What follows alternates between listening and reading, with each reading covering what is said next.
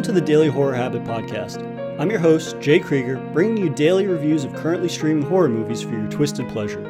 Be aware that these reviews may include mild spoilers. And as always, I hope you enjoy.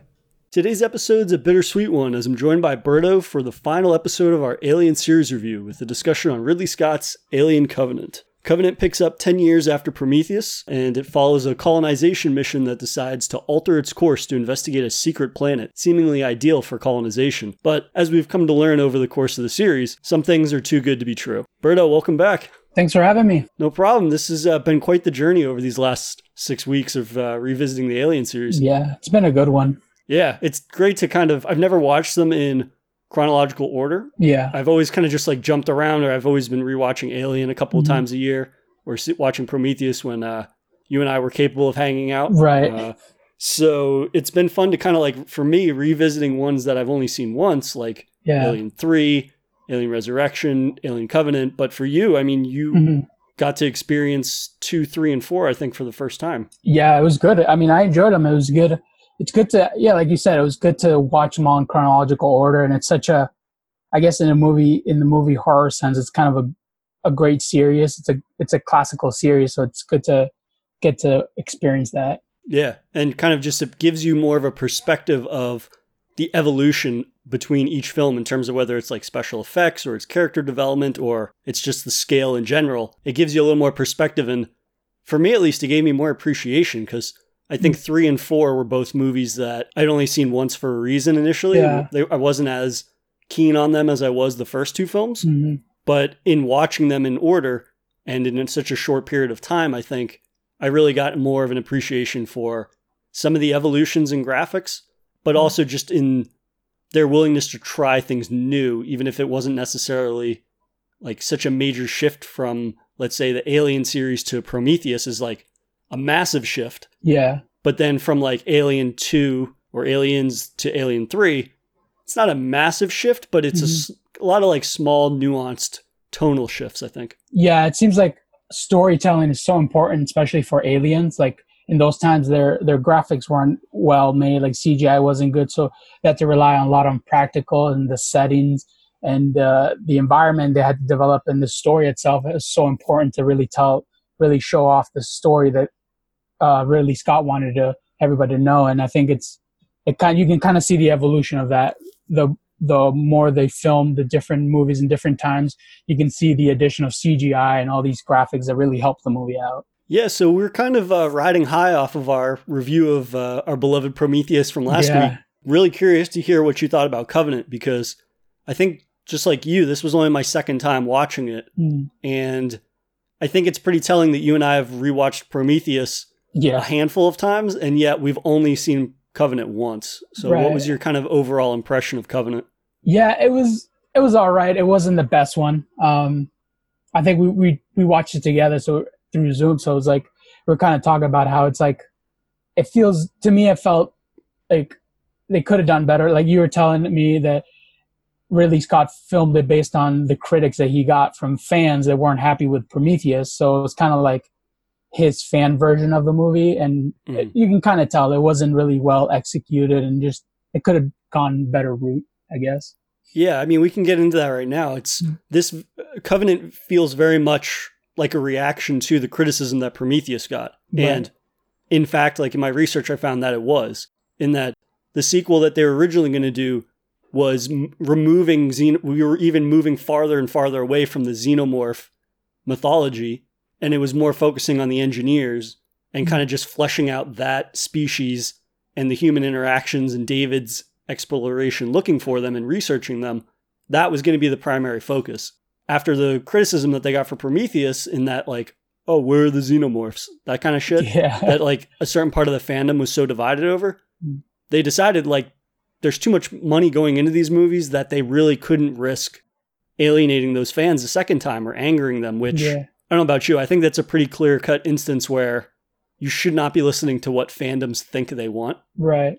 Alien Covenant, I believe, only made $100-something million on top of its budget. So it was like 115 to make, and I think it made like 220 or something like that in terms of ticket sales and whatnot. But I think that shows that fans didn't necessarily show up for something that they wanted. You know what I mean? Like this idea that if they want this particular thing and then the movie underperforms as much as it did, it's like, well, they gave us the thing that they wanted, or they were given what they thought they wanted, which resulted in them not showing up. Right. Yeah, I felt like it would have been nice to see Ridley Scott, what his version of it would have been. Like, we see that he had such a great talent in Alien, then he goes on to produce Prometheus, and it would have been really cool to just kind of let him flow with that. Like, coming off of Prometheus, which I thought was a great movie, I would have loved to see how everything got tied up. And I think, to be honest with you, I thought that in this movie they did a pretty good job in that sense, but I wish they had shown more of what happened to Shaw. And like, you send me a clip of, I think it was some deleted scene where it's like they explain what happened to Shaw and the relationship with Shaw and David, that there were two survivors. And I just wish they'd explain a little more of that. But I think overall it was all right. I just think it could have been better, and I would have loved to see more of Ridley Scott's vision of what it could have been. Yeah, I think I compare it a lot to comic book fandoms, in that fans of comic books, it seems, over the last 5 or some years, become more and more vocal about being unhappy with the way that new creators come in and make stories with pre-existing characters. But at the end of the day, you have to be willing to make changes and you have to evolve on certain things. Otherwise, the types of stories that you tell are just going to be stagnant. And I think Covenant is very telling of that. And some people that I've talked to have been like, this movie is atrocious and this is terrible. And it's not a terrible movie. It's just incredibly underwhelming. And it's very much along the lines of what I would assume a modern Alien movie would be, in that there aren't a lot of surprises. And there is a lot of over familiarity with not only the structure, but kind of just, with the structure. I mean, there aren't any real surprises in the movie. Right. And it doesn't expand on the lore in an interesting way at all. Whereas Prometheus introduces this ever-expanding lore. And even if in the end Prometheus brought up more questions than necessarily answered, it feels like a movie that was being designed to tell a singular story, and that story would be continued in a sequel. So for them to kind of abandon that narrative that I think is pretty interesting, like you said with Shaw, it's super disappointing that we find out what her fate is. And I mean, I'll just get into it now. I purposefully did not talk about Shaw a lot in our Prometheus review because I knew I was going to bring it up for Covenant. In that killing off her character and then essentially ending that storyline that was interesting and replacing it with a lot of new mini storylines amongst a crew that overall I don't think is very interesting. Kind of just kills the narrative for me. Right. What did you think of them killing off Shaw? Yeah, I feel like they should have. So that clip they showed me of her, what happened after Prometheus, I feel like they should have kept that in the movie. I would have loved to see how, like, because the whole time I was watching, I was like, so what really happened to her? And obviously later on we find out what happened to her, but like, I just wish I would have seen it. I think especially in that, and there's a clip where David goes back to explaining Walter how it came about, I think, or he explained Walter or the captain. About what happened when they got to that planet. And it's like, in that clip, I wish they should have just had the whole thing of just showing them how did Shaw came about and what happened to her. You can tell how messy the production of this movie was, or that they made a conscious decision to listen more to fandom in terms of where to steer the narrative, just because there's a lot of like supplemental material, like the clip you talked about. I don't even think I think it is literally like a major deleted scene from that narrative. That they decided to take out, and it was only released online. The decision to cut that, I think, is just to appease fans. Like, they're just completely removing Shaw from the story, and this is something that you would see online. And even the Last Supper scene that I sent you, I believe I sent it to you, but it's this basically like a 5-minute prologue to the story in where it's the crew before they go into cryo sleep, and you see like James Franco's cameo that's all of 30 seconds long, which we'll get into in a minute. But I think that scene, again, should have been in the actual movie. And they used clips from that supper scene in the trailer and the marketing for the movie. And so to cut that segment that does such a good job of kind of establishing the relationship between these characters and showing like they are friendly with coworkers or whatnot with one another, and then they just cut that out. It just, I don't know. It seems like such a missed opportunity to help establish and to portray these characters as likable, as friendly as like communal coworkers or colonizers together. Yeah, I feel like I would have been okay if the movie was a little longer, but had they added those clips, it would have kind of tied everything. Like it would explain. I feel like that clip with the crew would explain more of their relationship, and then that clip with Shaw, it would have really kind of like wrapped up the Prometheus world, like the Prometheus movie. It would have kind of came to a close, and it's like, well, this is what happens afterwards. And I felt like since they didn't add that in the movie, to me, it felt like it was kind of its own separate identity. There was no connection between Prometheus other than David, which is the only one that survives. Right. And it's like, other than that, there's like no connection to Prometheus. It's like they basically found this world and they could just show up and they found that there's an android living there already. Like, I don't know. To me, it just seems very distant to Prometheus. The fact that they didn't include the explanation of Shaw in there or what happened to her. Yeah, and it feels very deliberate, like it's severing.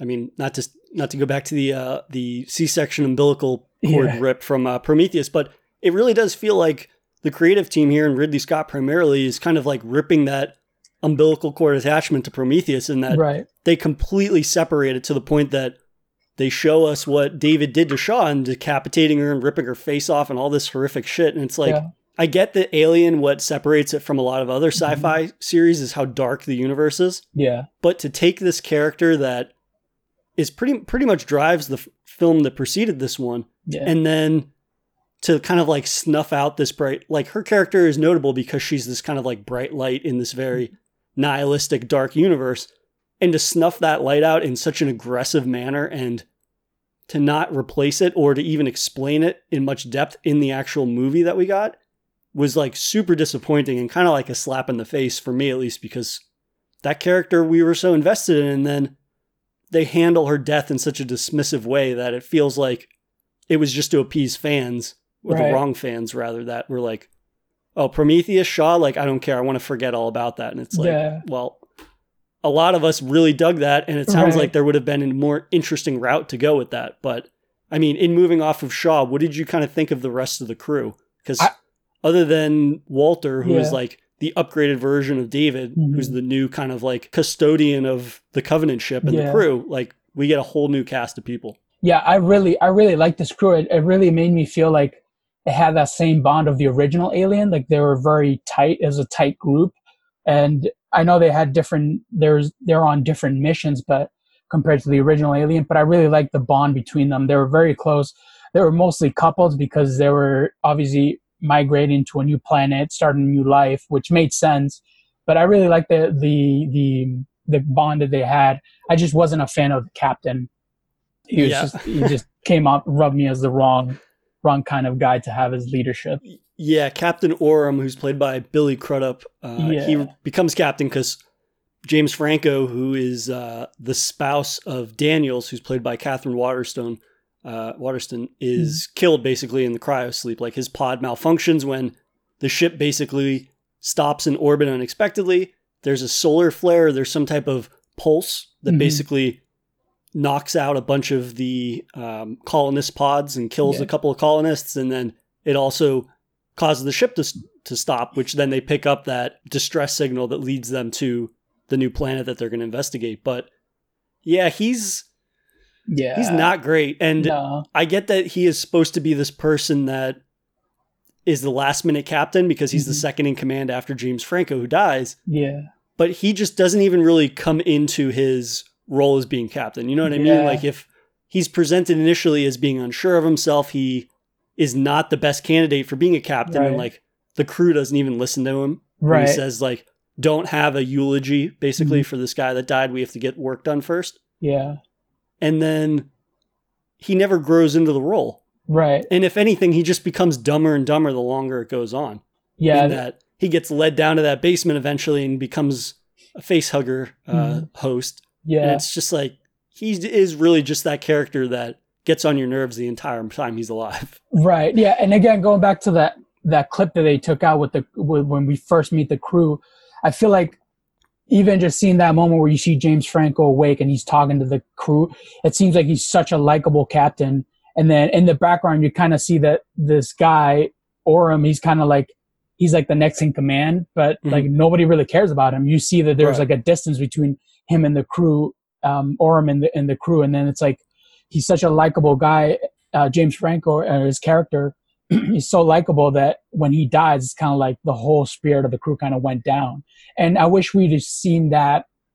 I wish we'd have seen that in the movie, because it would have explained a lot of like the relationship between Orym and the rest of the crew, and it would have kind of brought everything, like rounded everything. You know, it would have helped a lot to explain that relationship, because it just seems like Orym is just such a weird dude. Like he just doesn't belong. Like I think he's almost like a religious figure. Like he's very religious about things, having faith. He talks a lot about that. And to me, it was like, cool. Yeah, I guess you need the one guy that's carrying on some kind of culture. But at the same time, like his relationship just seems like he's not wanted in that role. Right. And I feel like had they shown that clip that was removed, it would have kind of helped to kind of bring everything together.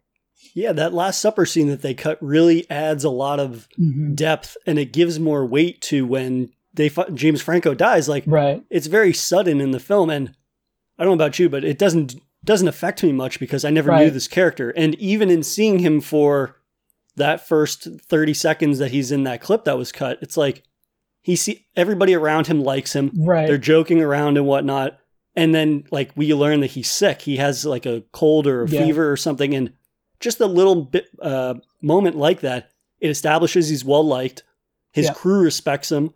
And we are a little bit sympathetic. Like, it sucks. He's sick. Right. And he's going into cryosleep. It's not the most ideal situation. So it adds a little bit of emotional weight to his death. And you would actually care more if you had seen that. So it's not a long clip. And yet it would be so impactful in providing more background on these characters. I think it would have been, it would have been more valuable. And I mean, especially on Orym, just knowing ahead of time what he is like would make him even that much more a complicated figure to get behind ever. Yeah. Because in not seeing that dinner scene, it feels kind of aggressive how anti him the entire crew is. Yeah. And we haven't been given many examples of why they should feel that way. And so I think even in that brief clip, it does a fantastic job of showing why he is so at odds with the rest of the crew. And it just feels more organic in that regard, I think. Right. Yeah. Like that was a good point you just said. Like, I wish we'd have known why they don't like him. Like why they don't, there's no, like, they don't really say a reason that they don't like him. I know, like the only sense I get, he wants to be very in control, I guess. And that's not the kind of crew that wants that kind of leadership, I guess. That's the only way I could see it. But other than that, they don't really explain why they're not a fan of him being captain or taking over. Because they could have just gave it to Daniels, who was the wife of the captain, or James Franco, the role he played. But yeah, I don't know. I wish they explained more of that. Yeah, and also, if you haven't seen the supper scene, he brings up his faith in the actual film, but that's never, it's almost presented like that's the crew being prejudiced towards the one religious person on the ship, when that's not the case at all. And we know is that he's this kind of like try-hard, that's like you said, basically, he's like a weirdo. And even when the captain is alive, he's basically like the brown nose of the captain, like, the captain can't be there, and he wanted to perform some kind of speech, or he wanted to cut Daniels off from giving a speech. Right. Almost. And his wife has to like keep reeling him back in. Yeah. Speaking of wife, what did you think of the fact that this colony mission is all couples? Yeah, it was kind of interesting. It was different for sure.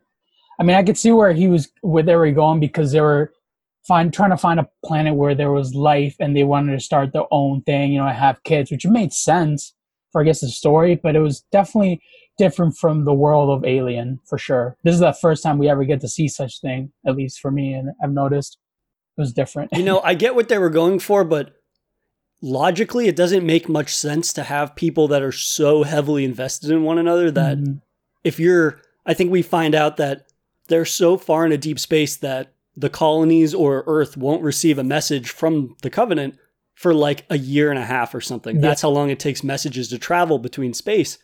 And so this idea that you're all the way out in the middle of nowhere, and if trouble arises and you have to pick between a spouse and a crew member, who are you more likely to pick? So the idea, and we even see it with Tennessee, who's played by Danny McBride, and his wife, they get separated, and then Danny McBride starts doing all of these drastic ass decisions and maneuvers with the Covenant ship, endangering potentially 2,000 colonists, and yet it's just so he can try to save his wife. And it's like, sure, it might be relatable to people that are married and have spouses, like, I would do anything to save them, that kind of thing. But from a company standpoint, like Weyland-Yutani has invested how many trillions of dollars into yet another expedition, and it's like, wouldn't you want a crew full of people that are more dedicated to the mission than having the potential moral conflictions of like having your wife there or having your spouse there? Right. It just felt very illogical to me in a way that it wasn't like so distracting that I was super caught up on it the whole movie, but at the same time I was just like, why would anybody allow this to happen? Because this is such a foreseeable situation where a situation could drive somebody to be more invested in their spouse than the company. Right. And we also get to see when shit hits the fan in the movie, like they went from being so calm to instantly panicking, and it's like certain people's partners die and they're like freaking out. They're basically not thinking rationally. They're really invested. Like the fact that they just witnessed their partner die, you really get to see them break apart. Like they basically fall apart, and like their rational thinking kind of goes out the window. Now they're reacting emotionally, and it just seems very like it just to be I feel like for Weyland is probably one of the worst investment you could do is to send couples in a mission where you don't know where they're going. And I know that you're trying to find a certain, like they had mapped already a place that was safe to start colonization, but at the same time, you got to really think about it. It's like you were saying, like if their partner was dying and they had a choice between their partner and a coworker or another person, they would obviously pick their partner. So there's no logic in it. Like they just kind of, they're reacting based on emotion, and we get to see that in the movie when things hit the fan. Yeah. So the film opens up with like we of course get our favorite performance from Prometheus returning, even though we didn't get Shaw. We get Fassbender returns as David, and we get that interesting flashback before the Prometheus even occurs, and it's David meeting Peter Weyland for the first time, and it's basically David's birth. They even made a commercial for the film that was, I don't know if you watched it. I think I might have forgot to send it to you, but it's all about David being woken up, basically, and that's created. And it's like the technicians come in and they're fixing him up and they're getting him calibrated. And then he's sitting in like a room with potential buyers, and the buyers are like feeling out his features and having conversations with him and a handler like they're about to sell him. Yeah. Which is kind of cool. And again, that's a scene that I think would have added a little more context to certain things, but we get this introduction between David and Peter Weyland. That interaction, I think, would have served really well in Prometheus instead of in Covenant. Because going into Covenant, we know that David is a bad guy, even if we don't necessarily know he's going to be in the movie because we meet Walter before we see David again. Right. At the same time, though, in that interaction, it's the basis for why David is so evil and why his drive is to do the things that he does in Prometheus, where he slips the black goo into Holloway's drink, which eventually triggers the entire thing. And in that, he learns from Peter Weyland that he can never create life, basically. Right. And that is what incentivizes him basically to do all this evil shit. So his new mission in life is to create something. Yeah. And that creating thing is not necessarily obviously going to be human life or android life, but just life in general. And that we see how fucking twisted and manipulated that gets in Covenant. Yeah, I wish that intro scene would have been like it would have been placed later on in Prometheus, where we get to kind of know more of David, and then we get like a flashback of like off the bat he was just kind of weird. Like he was more human than robot almost, like in the sense that he was very methodical about things that he did. And we really get to see that scene was like, for me, it was like you can see how evil he was. Like you could say, like when he's talking to Peter, he's like, well, you die and I don't. And I was like, shit, like this guy he's on a mission. Like you can tell that he's like, he has an advantage over human beings, that he doesn't die. And although he can't create any life, he still won't, like he can just do whatever he wants because he won't die. And yeah, I wish they would have, that was kind of a weird placement. Like, we don't really get much of a background story on David, but I felt like that intro scene should have been towards or near the end of Prometheus, because it could have wrapped up that whole character, and then it would have just gone straight, like the movie would have started off straight with Walter in the ship, and then I would have been totally fine because we kind of know what David is all about. Right. And yeah, again, it seems like an interesting placement or a misplaced placement because they spend so much time trying to distance the movie from Prometheus, and yet you start Covenant with a callback to a character from Prometheus that's not in Covenant. Right. Which is Peter Weyland, because he obviously dies at the end of Prometheus. I did like, though, that we get a different version of the android. Yeah. And they avoid doing the whole secretive thing of like, he's a bad guy. And we actually just get a straight up good android for a change. Yeah. Because that could have been very kind of just, again, returning to the well, as it were. Yeah, repetitive. Which I'm surprised they didn't, given that the whole movie is structured around giving fans supposedly what they want in a sequel, which is apparently just more of the same. Yeah, no, I like that. I like the fact that they had a good android, and it kind of, at the same time, it could have gone repetitive, but the fact that he was a good guy and he kind of had more control. I guess he was a better version of David, like in the sense that he's there just to help out the crew and not to lead the crew into somewhere else. It really kind of helped the whole story and everything. I enjoyed Walter. I mean, Michael Fassbender did an amazing job at both roles, David and Walter. And I think definitely he's the top performer out of all this crew. Definitely, because this crew doesn't really have any big name actors other than James Franco, who's there for 2 seconds that we get to see. But yeah, I think his performance overall was great.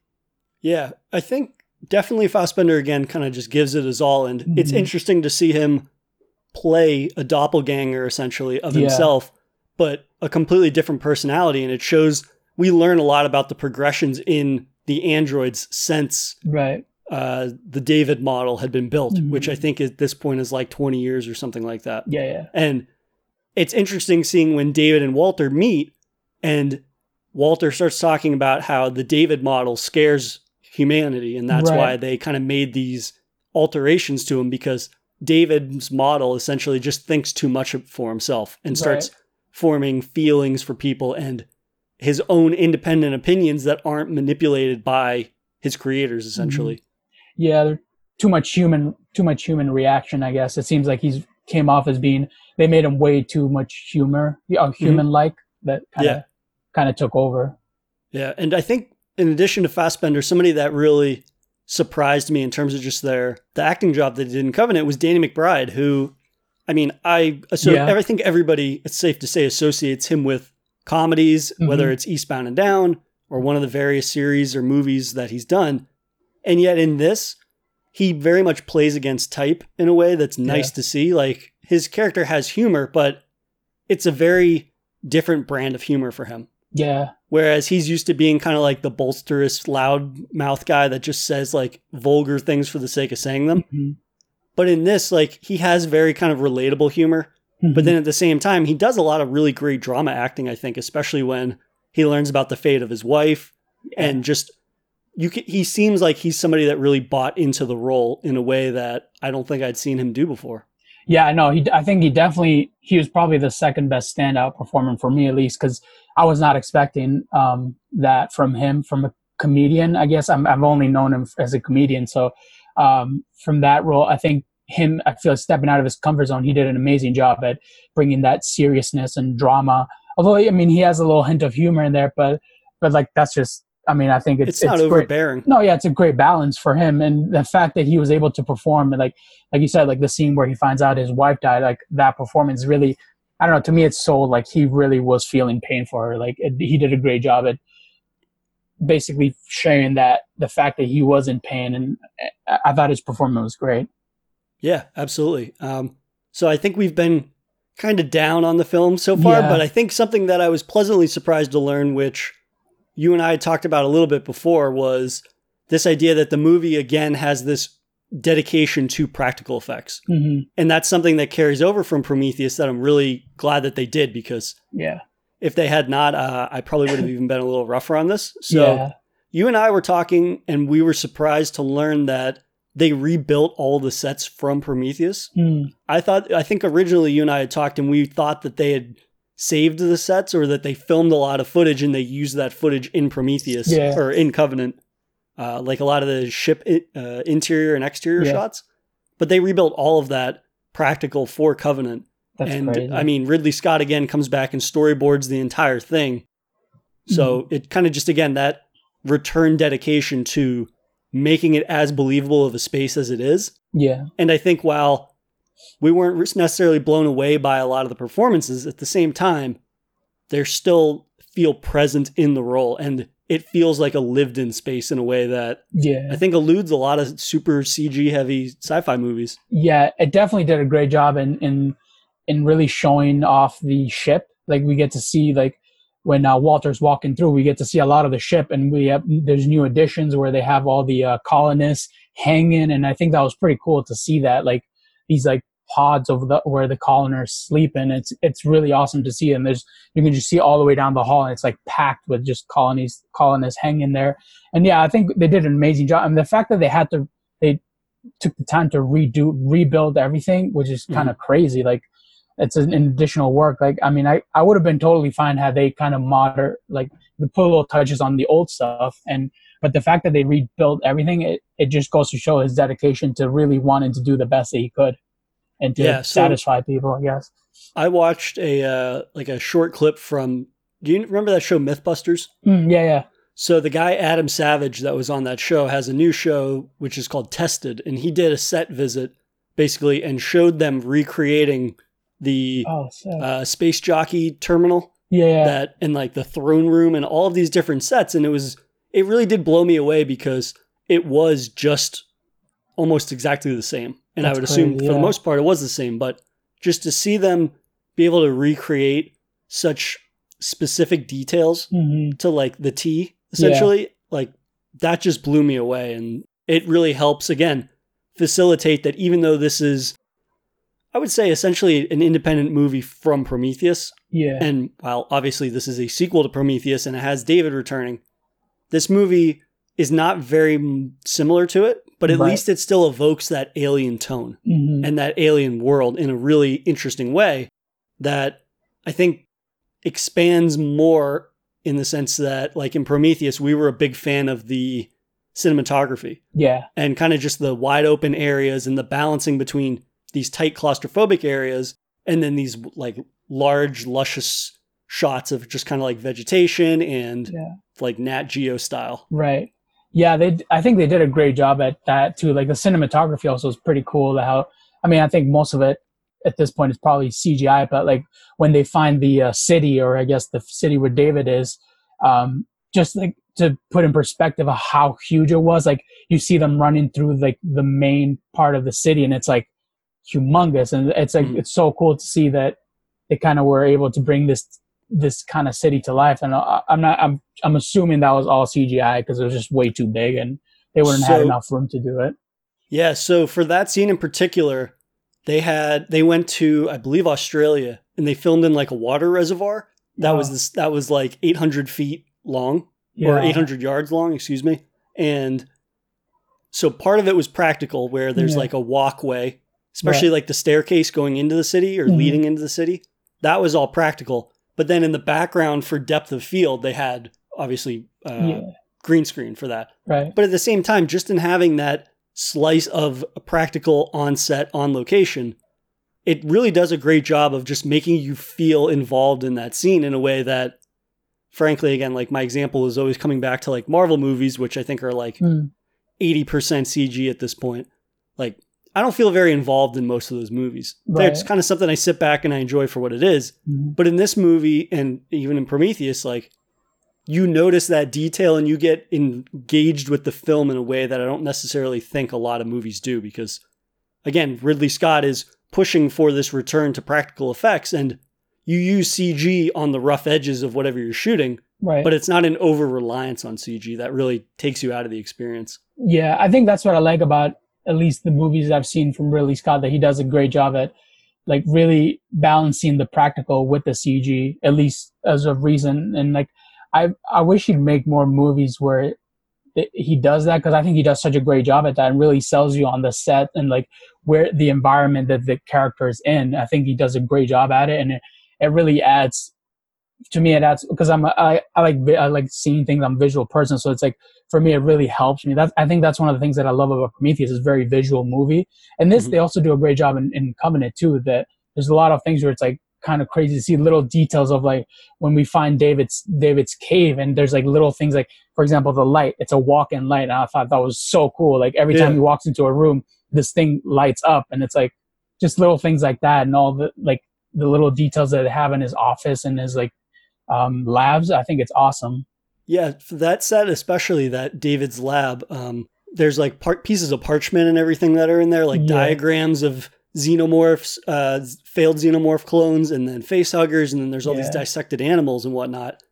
And there's like rolled up pieces of parchment, and on that show Tested, he walks through that set and he like just was picking things off the wall and unrolled them, and there's actual like drawings on pieces of paper that you don't see them in the movie because they're rolled up. But again, it kind of just speaks to this dedication to making the space as immersive as possible. Yeah. In a way that is just, again, it's a minute detail, but it goes so far in the lengths of making you more engrossed into this environment. Yeah, I feel like you are more invested into like the environment and the character, and you really feel for like when things go wrong with the character, like you really feel like, yeah, the environment has a lot to do with it, especially when they're in an unknown environment. You know, like the character's not used to being in a different planet, and they're just finding out new things about it. And I think overall, really, Scott does a great job at that and really selling you the environment that the character is being put on and the amount of pressure of being in a new place that he hasn't experienced before. Yeah, and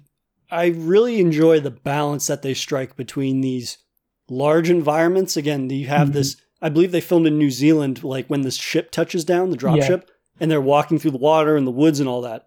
That was all filmed in New Zealand, and really just, again, it's kind of this wondrous planet that is actually like a haunted house in a lot of ways, where it's like you love getting there, but then as soon as you're inside, like all hell breaks loose and these horrible monsters prey on you. I think that's a really good contrast and balance, again, of this gorgeous world that's filled with such horrors that Prometheus did so well.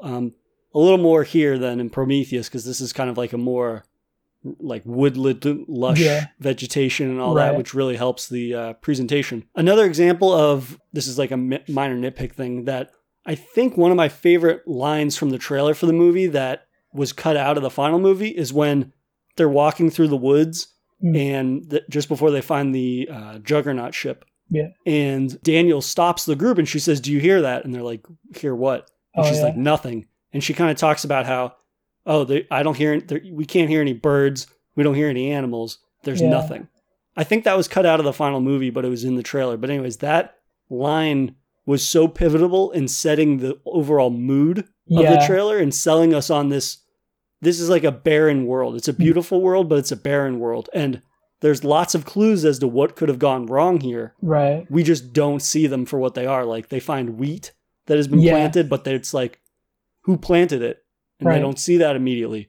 There's no animals or anything like that. Why are there no animals in this planet? And all these different questions that never really get answered in a way that I think it sets up for something more interesting than what it actually ends up being. Yeah, no, I think that quote is in the movie.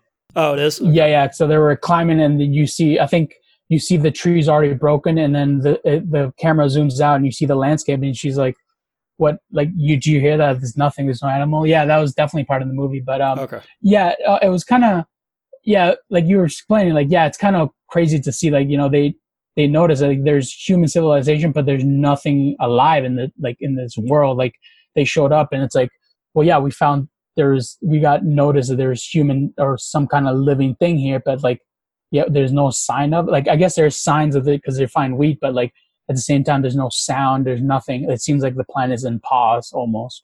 Going off of that, what did you think of the flashback sequence? Because it doesn't talk about David and Shaw, what happened in between in the actual movie. Really, you get David's kind of lie trying to explain away why she isn't there. But what did you think of the flashback that shows the Juggernaut ship returning to the engineers, one of their homeworlds or one of their planets, and then David decides basically to unleash the black goo and kill everybody? Right. Yeah, I feel so. Again, like, that was a cool scene. I like the fact that he had a flashback, but I wish they would have explained like more, not the relationship with Shaw, but like why, like I understand he wanted to create a life, but it's like, it seemed so abruptly that he just decided to drop all these bombs. Like, he knew that there was like life and there was like some kind of virus in these jars, but it's like, why just all of a sudden? Like, I wish they would have explained it why. Like, I understand he wanted to create life, but he's like, it just seemed to me very suddenly that he's like, I'm just going to kill off this whole species. Instead of going down, meeting, interacting with them, he just kind of decided just to bomb the whole planet, like, in a sense, and like just wipe everything out. Like, it just, to me, it just seems so abruptly, like there's no explanation to it. also his entire reason for what he's doing to the crew of the Covenant when they arrive there is that he wants more test subjects. Right. So this idea that he lands on a planet and then kills all of these potential test subjects. Yeah. There was no way for him to know that the Covenant was going to show up or that other people would ever show up. So his research is essentially halted. Right. So to be on a planet that has seemingly endless amounts of test subjects and then to kill them all right off the bat, I don't know. That's one of those little story details that kind of stands out to me as being messy. I think it's cool that we get to see what the engineer's homeworld looks like when it's populated and when there's lots of people alive. Yeah. But then at the same time, I don't think that they either didn't go far enough with it or they just didn't develop his thought process as well. Like, we do get that moment early on in the film of him wanting to create life for himself. But at the same time, like you said, this idea for him to basically, like, at the blink of an eye, just kill an entire civilization. Right. Didn't really do much for me. Yeah, no, I wish they had the whole clip where we get to see his relationship with Shaw once she revived him and once she put him together. And I kind of would have explained a little more, but to me, it just seems so abruptly to the fact that he wanted just to kill off this whole species because he wanted to see what he can get out of this virus. Like, it could evolve. And it's just like, I don't know, it just seemed it was cool seeing to see that, but at the same time, it's like, there's no reason why he would have done that. He could have just gone down and kind of talked them and then maybe somehow managed to, like, take one by one or something. And, like, maybe he thought he was going to get outnumbered or something, but I don't know. It just seemed very abruptly. Yeah, definitely a scene that I think had promise, but they didn't quite capitalize on it enough. But you want to get into some favorite moments of the film? Yeah. So what was one of the moments of this movie that kind of stood out to you, all of our kind of criticisms aside? For me, I like the fact that, so it was the alien itself, like the xenomorphs, we get to see the first time we see it comes out of one of the soldiers' bodies or one of the guys. Yeah, and it's kind of backburster scene. Yeah, and then so we get to see that, and we get to see how it grows and its weird shape. But then while I was watching the movie, you get to see that David has been testing on different things, and he eventually comes out with this thing where it's the face hugger. So I like the fact that we get to see the evolution of how it became about. Like, we get to see the first xenomorph we see, it just looked nothing like the one we're used to seeing. Yeah. But then, like, there's like certain evolution where we get to see his lab. He has different kind of creatures, and like he tested the virus in different animals, and then he finally comes up with something that's in a giant egg, and we know that it's a face hugger. And like, I really like that whole sequence of like how it came about. Like the fact that he run tests on different animals, different species, and he finally got to where we get to see the origin of the xenomorph, which is kind of cool.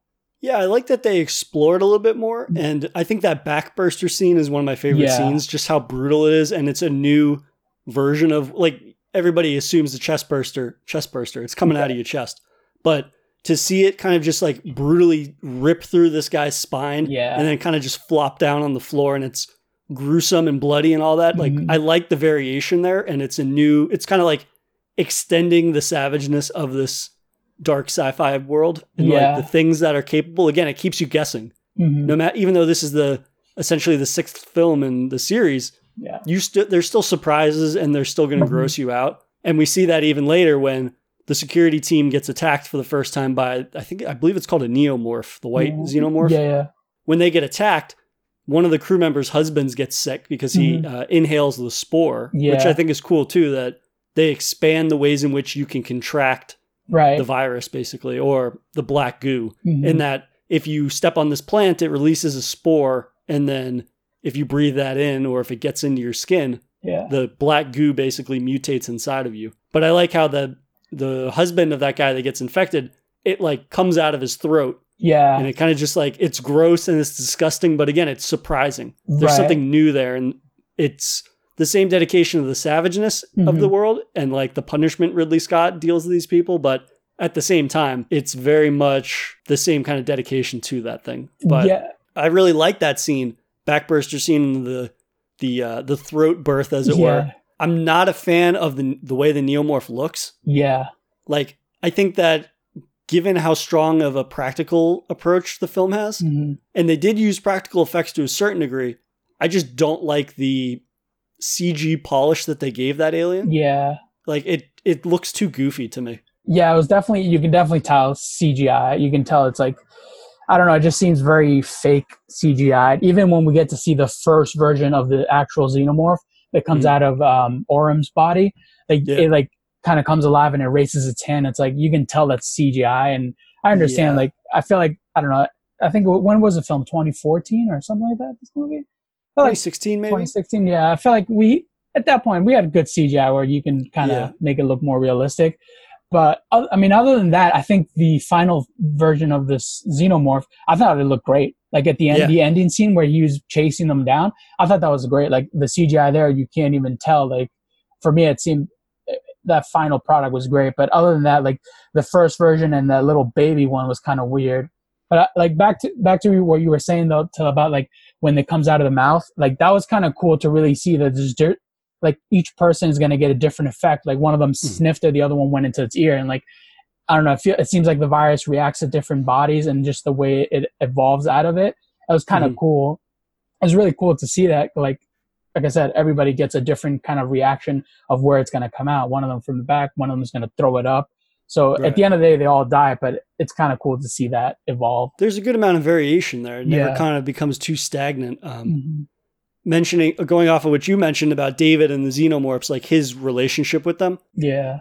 That whole thing I thought was too weird. And I get that, like, and this is even, you and I have been playing the game Alien Isolation, in that the xenomorphs don't react to the androids, obviously, because they're not people. Right. And so they just kind of look at them, inspect them, but then move along their way. Yeah. Whereas in this, David has like a bond with the xenomorphs and he's trying to teach them and harness their abilities and harness their drive. Right. And you see that in that when the chest burster comes out of Orum, David raises his arms and the little xenomorph raises, like, that whole thing was way too goofy, I thought. Right. And it, like you said, it just kind of highlights the lackluster CGI that they apply to those things. And while it might be a practical base and it's a little puppet or whatever, there's a certain kind of just like CG touch up that they give to everything that I think undoes a lot of the reasons why you have practical work in there. Yeah. Yeah. To me, that scene where you get to see like the connection between the xenomorph and David,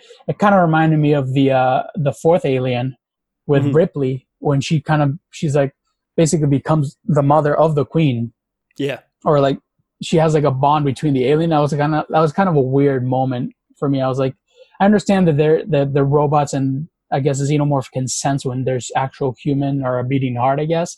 But it just like, that took me back to that fourth one, which I wasn't crazy about it, but just that relationship with Ripley and the alien, it was just kind of weird. Yeah. I think going back to what you were saying though about the full-grown xenomorph, which we get, that's the best the xenomorph has ever looked, probably. Right. Yeah. And it really is just a very polished version of it that captures the ferocity and the quickness of them that they tried to do in Alien 3. Yeah. But that the technique that they were using back then didn't work. And in this, they've obviously perfected it a lot more. Yeah. I think it's interesting though that like the Neomorph, it has that same quickness, and they did that same technique of having a green screen behind the practical suit and whatnot. But for whatever reason, the Neomorph and the Xenomorph it feels like they're filmed differently because one looks really authentic and one looks goofy to me. Yeah, yeah. I don't know if it has to do with the color. And so one being white, it's going to show up differently than the one that's black. I don't know, but for whatever reason, the Xenomorph, I have to assume they filmed it the same way, and yet it looks so much more. It looks crisp. It looks very it looks clean. Crisp, and it looks clean, and like there's no rough edges on it. Whereas the Neomorph, it's kind of just all rough edges, and I mean, I think it looks goofy to begin with, that color palette. And whatnot. I think it might be the color for me. I wasn't crazy about it, but it was kind of. I mean, for me, it was while watching the movie, it was kind of cool to see the evolution of different.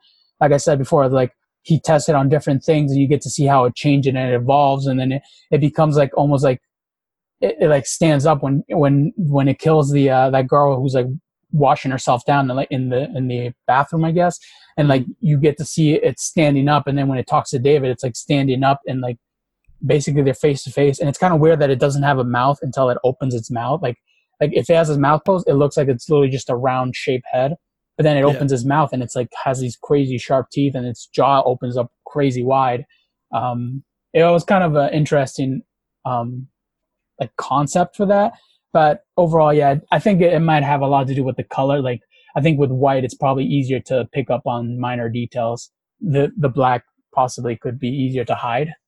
Yeah, I guess also if it's white and it's a mostly dark film, it stands out a lot more than the black xenomorph, which makes it that much more creepy. Like that ties into the original film in that it was a super dark film, and when you have something that a creature that's stalking people that blends into the darkness, it's that much scarier. But I will say the one thing I like about the neomorphs is just how ferocious they are. Yeah. And when they attack the squad for the first time, like one of them uses its tail and starts stabbing people, and then it swings its tail and it like clean cuts off a guy's jaw. Oh yeah. And his jaw is just lying on the floor. Like that is a super brutal moment that again kind of just captures the deadliness of this creature in a way that I think is really, really good. Yeah. But then at the same time, overall, like it's just so distracting, I think, how goofy the alien itself actually is. Yeah, I really liked the quickness and the fact that they're so deadly with their tail. Like I think this is probably this movie we get to see most of them using the tail, because I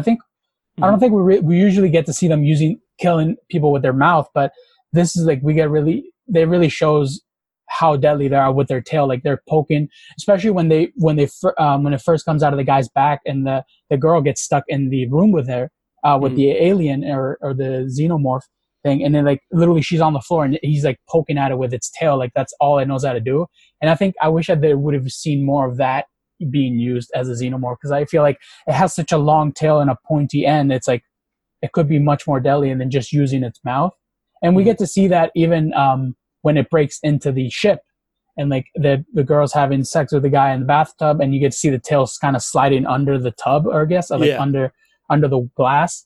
And it's like that would have been kind of crazy to see them like kind of use that more as a weapon instead of just that would have been the most brutal kill in the movie if it had done what everybody assumes it does. Because when you see that tail slithering underneath them between their legs, like you assume somebody's about to get impaled with that. And I mean, it's an R-rated movie and it's like so unforgiving in what it does to people. I don't know why they didn't just go with that, because then they go with kind of the traditional kill of like spiking that guy in the back of the head with the teeth. Yeah. And I don't know. That would have been a much more memorable kill in my opinion. But I think one of my favorite sequences though in the entire movie is the spacewalk at the end, basically where they are in the cargo bay and they're fighting that last xenomorph, and then they open up the doors because they want to blow him out of the airlock. Yeah. And I just love the way that film is shot, or that scene is shot rather, and that when the doors open and we get into zero gravity, it just, the way that it's shot changes almost like the film style in that it's slow-mo, and the sound design kicks in with your hyper focusing on their breathing, on their panicking, on all these different things that the rest of the movie doesn't really do all that well. And I just love, obviously, like they skewer that thing onto the big truck, and then they push the truck out of the airlock, and then the thing just burns up in the atmosphere eventually, I would assume. But the just whole sequence and the way that shot, I thought was really remarkable. Yeah, it was cool to like really see how they really put time and dedication to being the fact that they are in space. So it's like when the window breaks, you can see the glass shattering. It was like floating in the air. That was kind of cool to really see that detail, that attention to detail that really made you feel like they were in space and now there's no gravity up here. And it's just like everything was very quiet. Like what would you expect in space? Like you said, you can hear them breathing and you only hear the noise that they're hearing. So it's like them breathing and kind of communicating. But other than that, it's like very quiet. And I thought that was a pretty cool scene myself. Yeah, absolutely. And I think for me, one of my favorite moments is the last few moments of the movie where there's that, I mean, it's the realization, to back up a little bit, there's like that fight between David and Walter when we realize that David is bad. And he basically just wants to use the remaining crew of the Covenant as test subjects. And then there's the whole like rescue sequence where Tennessee comes down, picks him up on the cruiser. There's a xenomorph on there and they end up killing him. But then in the end, we realize that David has killed Walter and replaced him on the ship. Yeah. And so he's tucking everybody into their cryo sleep. And yet the last thing Daniel says before she goes out is, will you help me build my cabin? Which is something that she mentions early in the movie that's a call back to what her and James Franco wanted to do when they got to their final destination together. And when she says that, David, who she thinks is Walter, just kind of looks at her and he's like, Yeah. I have no fucking clue what you're talking about. Right. And then she realizes who he actually is. And David's last words to her are like, sleep tight, don't let the bed bugs bite. Yeah. And I just love that moment because it's so sinister before she goes in for the deep sleep. Yeah. She realizes with horror, like, who is in charge of all the surviving colonists and who is in charge of the Covenant from now on. Yeah.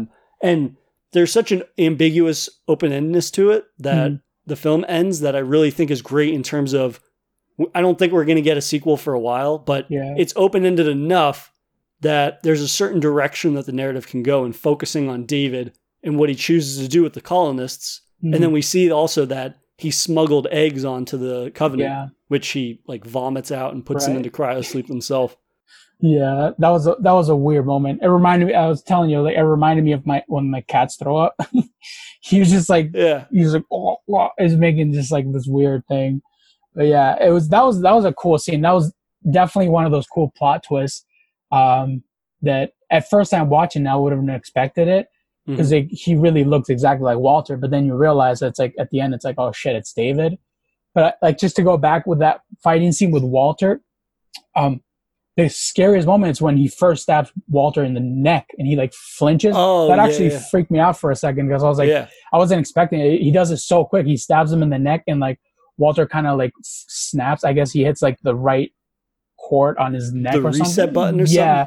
And he like freaks out and his eyes go white and he just falls on the floor. That like freaked me out the first time I saw it. I forgot that scene too, where he impales his neck with the flute. Yeah, that was a creepy scene. But yeah, overall, I thought that ending scene was really cool, and it definitely left kind of an open door to like take it wherever they want to, or if Ridley Scott wants to take over and try doing his version of what would happen after. I think that would have been cool. But since you mentioned it, do you think Ridley Scott should come back and do the third film, or do you think it's time to give up the reins of Alien to somebody else?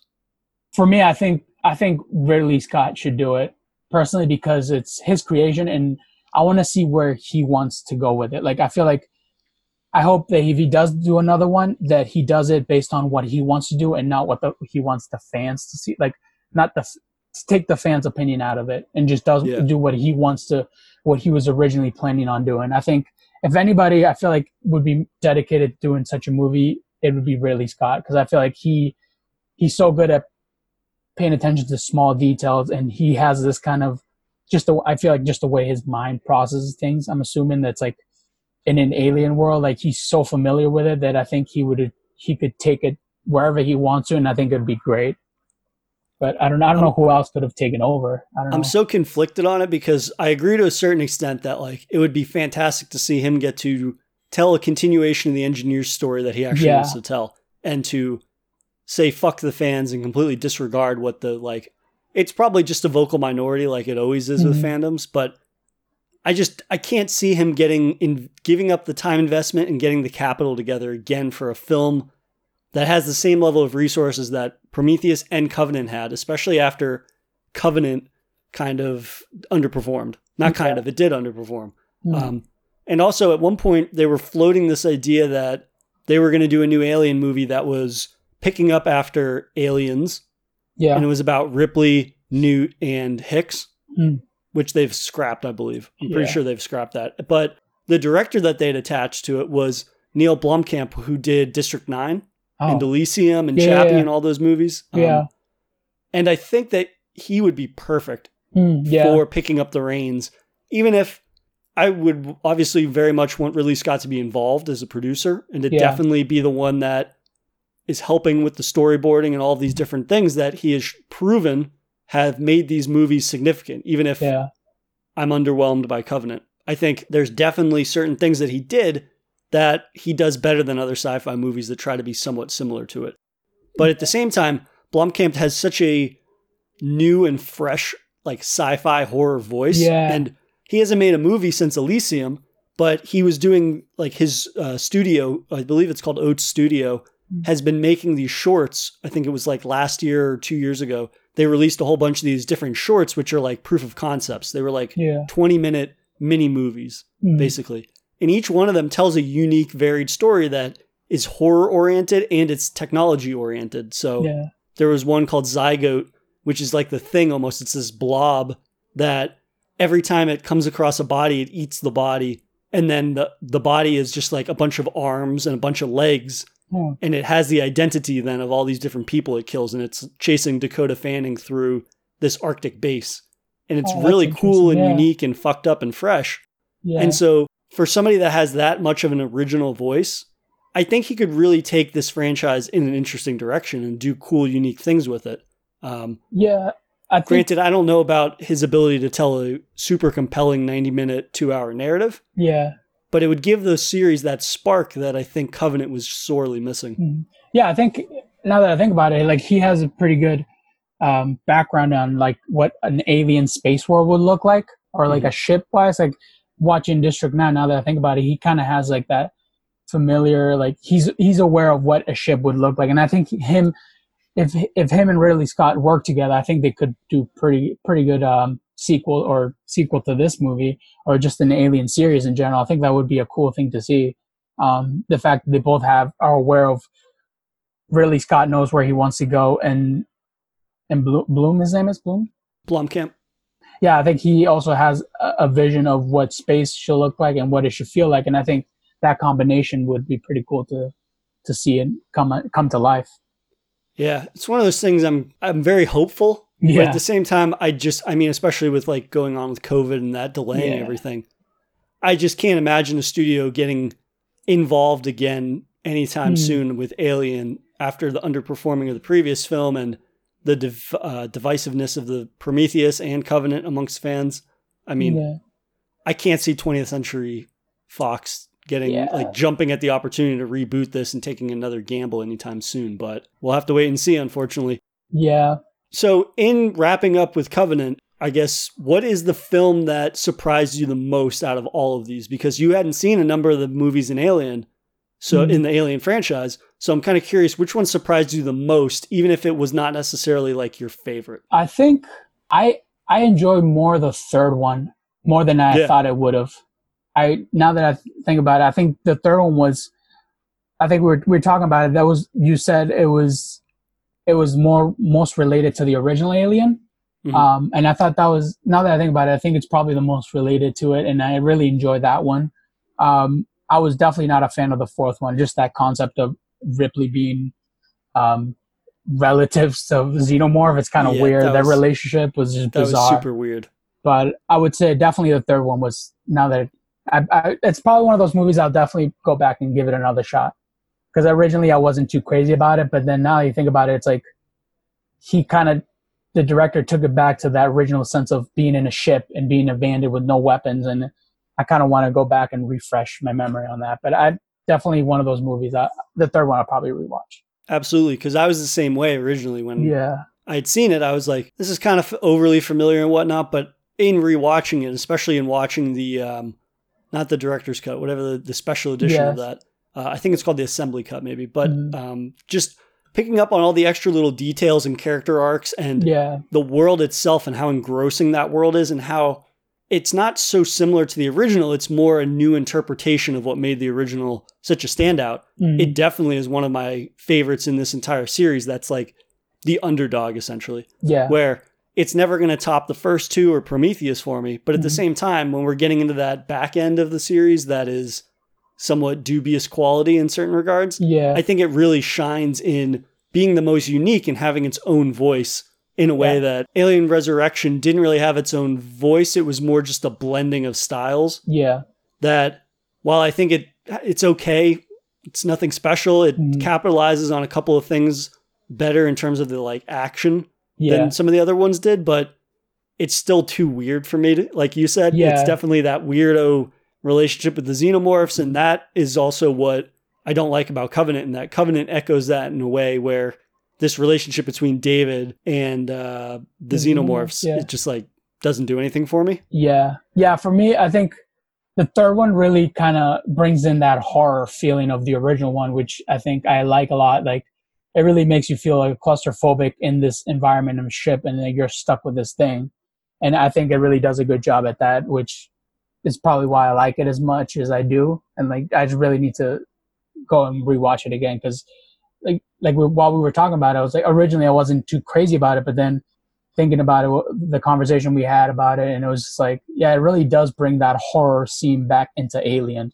After James Cameron's version, which is more action based, this one really brings more of that gory horror of the original one, which I think it did a great job. Yeah.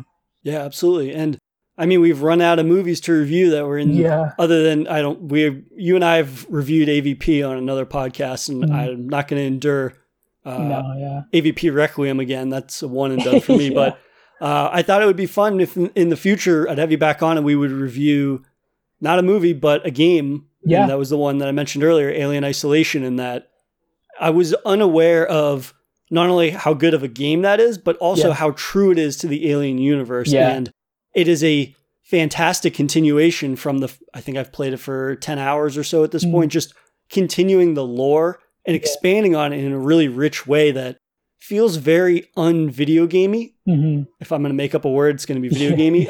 It feels very cinematic and just organic in the way that it expands on the xenomorph lore, but also just like the corporate side of deep space travel and all these things. And we even get into Ripley's lineage a little bit. Yeah. The game focuses around her daughter in the years that Ripley is missing after the events of the Nostromo. Yeah, no, that was definitely something we should think about doing and talk about it. I think it'd be cool. Yeah, absolutely. And we can it'll be a first for the podcast talking about a video game, but it's very much a terrific horror companion to the series that, I mean, I think I've played for 10 hours. I think you're pretty deep into it yourself. Probably, that we could recommend it to people that dig Alien, but I think it'll be fun to have a more in-depth discussion of the story elements, the gameplay elements, and just the world building in general. So people can be on the lookout for that, hopefully in the future. But I appreciate you coming on this Alien journey with me over the last 6 weeks. Yeah, thanks for having me. I mean, it's been a fun one. Aliens is one of those series that it's been around for so long, but I've never really gotten around to watching them. And I think it's kind of cool to have, now that we have this time with COVID, to really get around and watching all these series. And it's definitely one that's worth taking a look for anybody that enjoys sci-fi scary movies. If you enjoyed this episode, please subscribe to Daily Horror Habit on your preferred streaming service and follow @Daily Horror Habit on Instagram and @Daily Horror Pod on Twitter.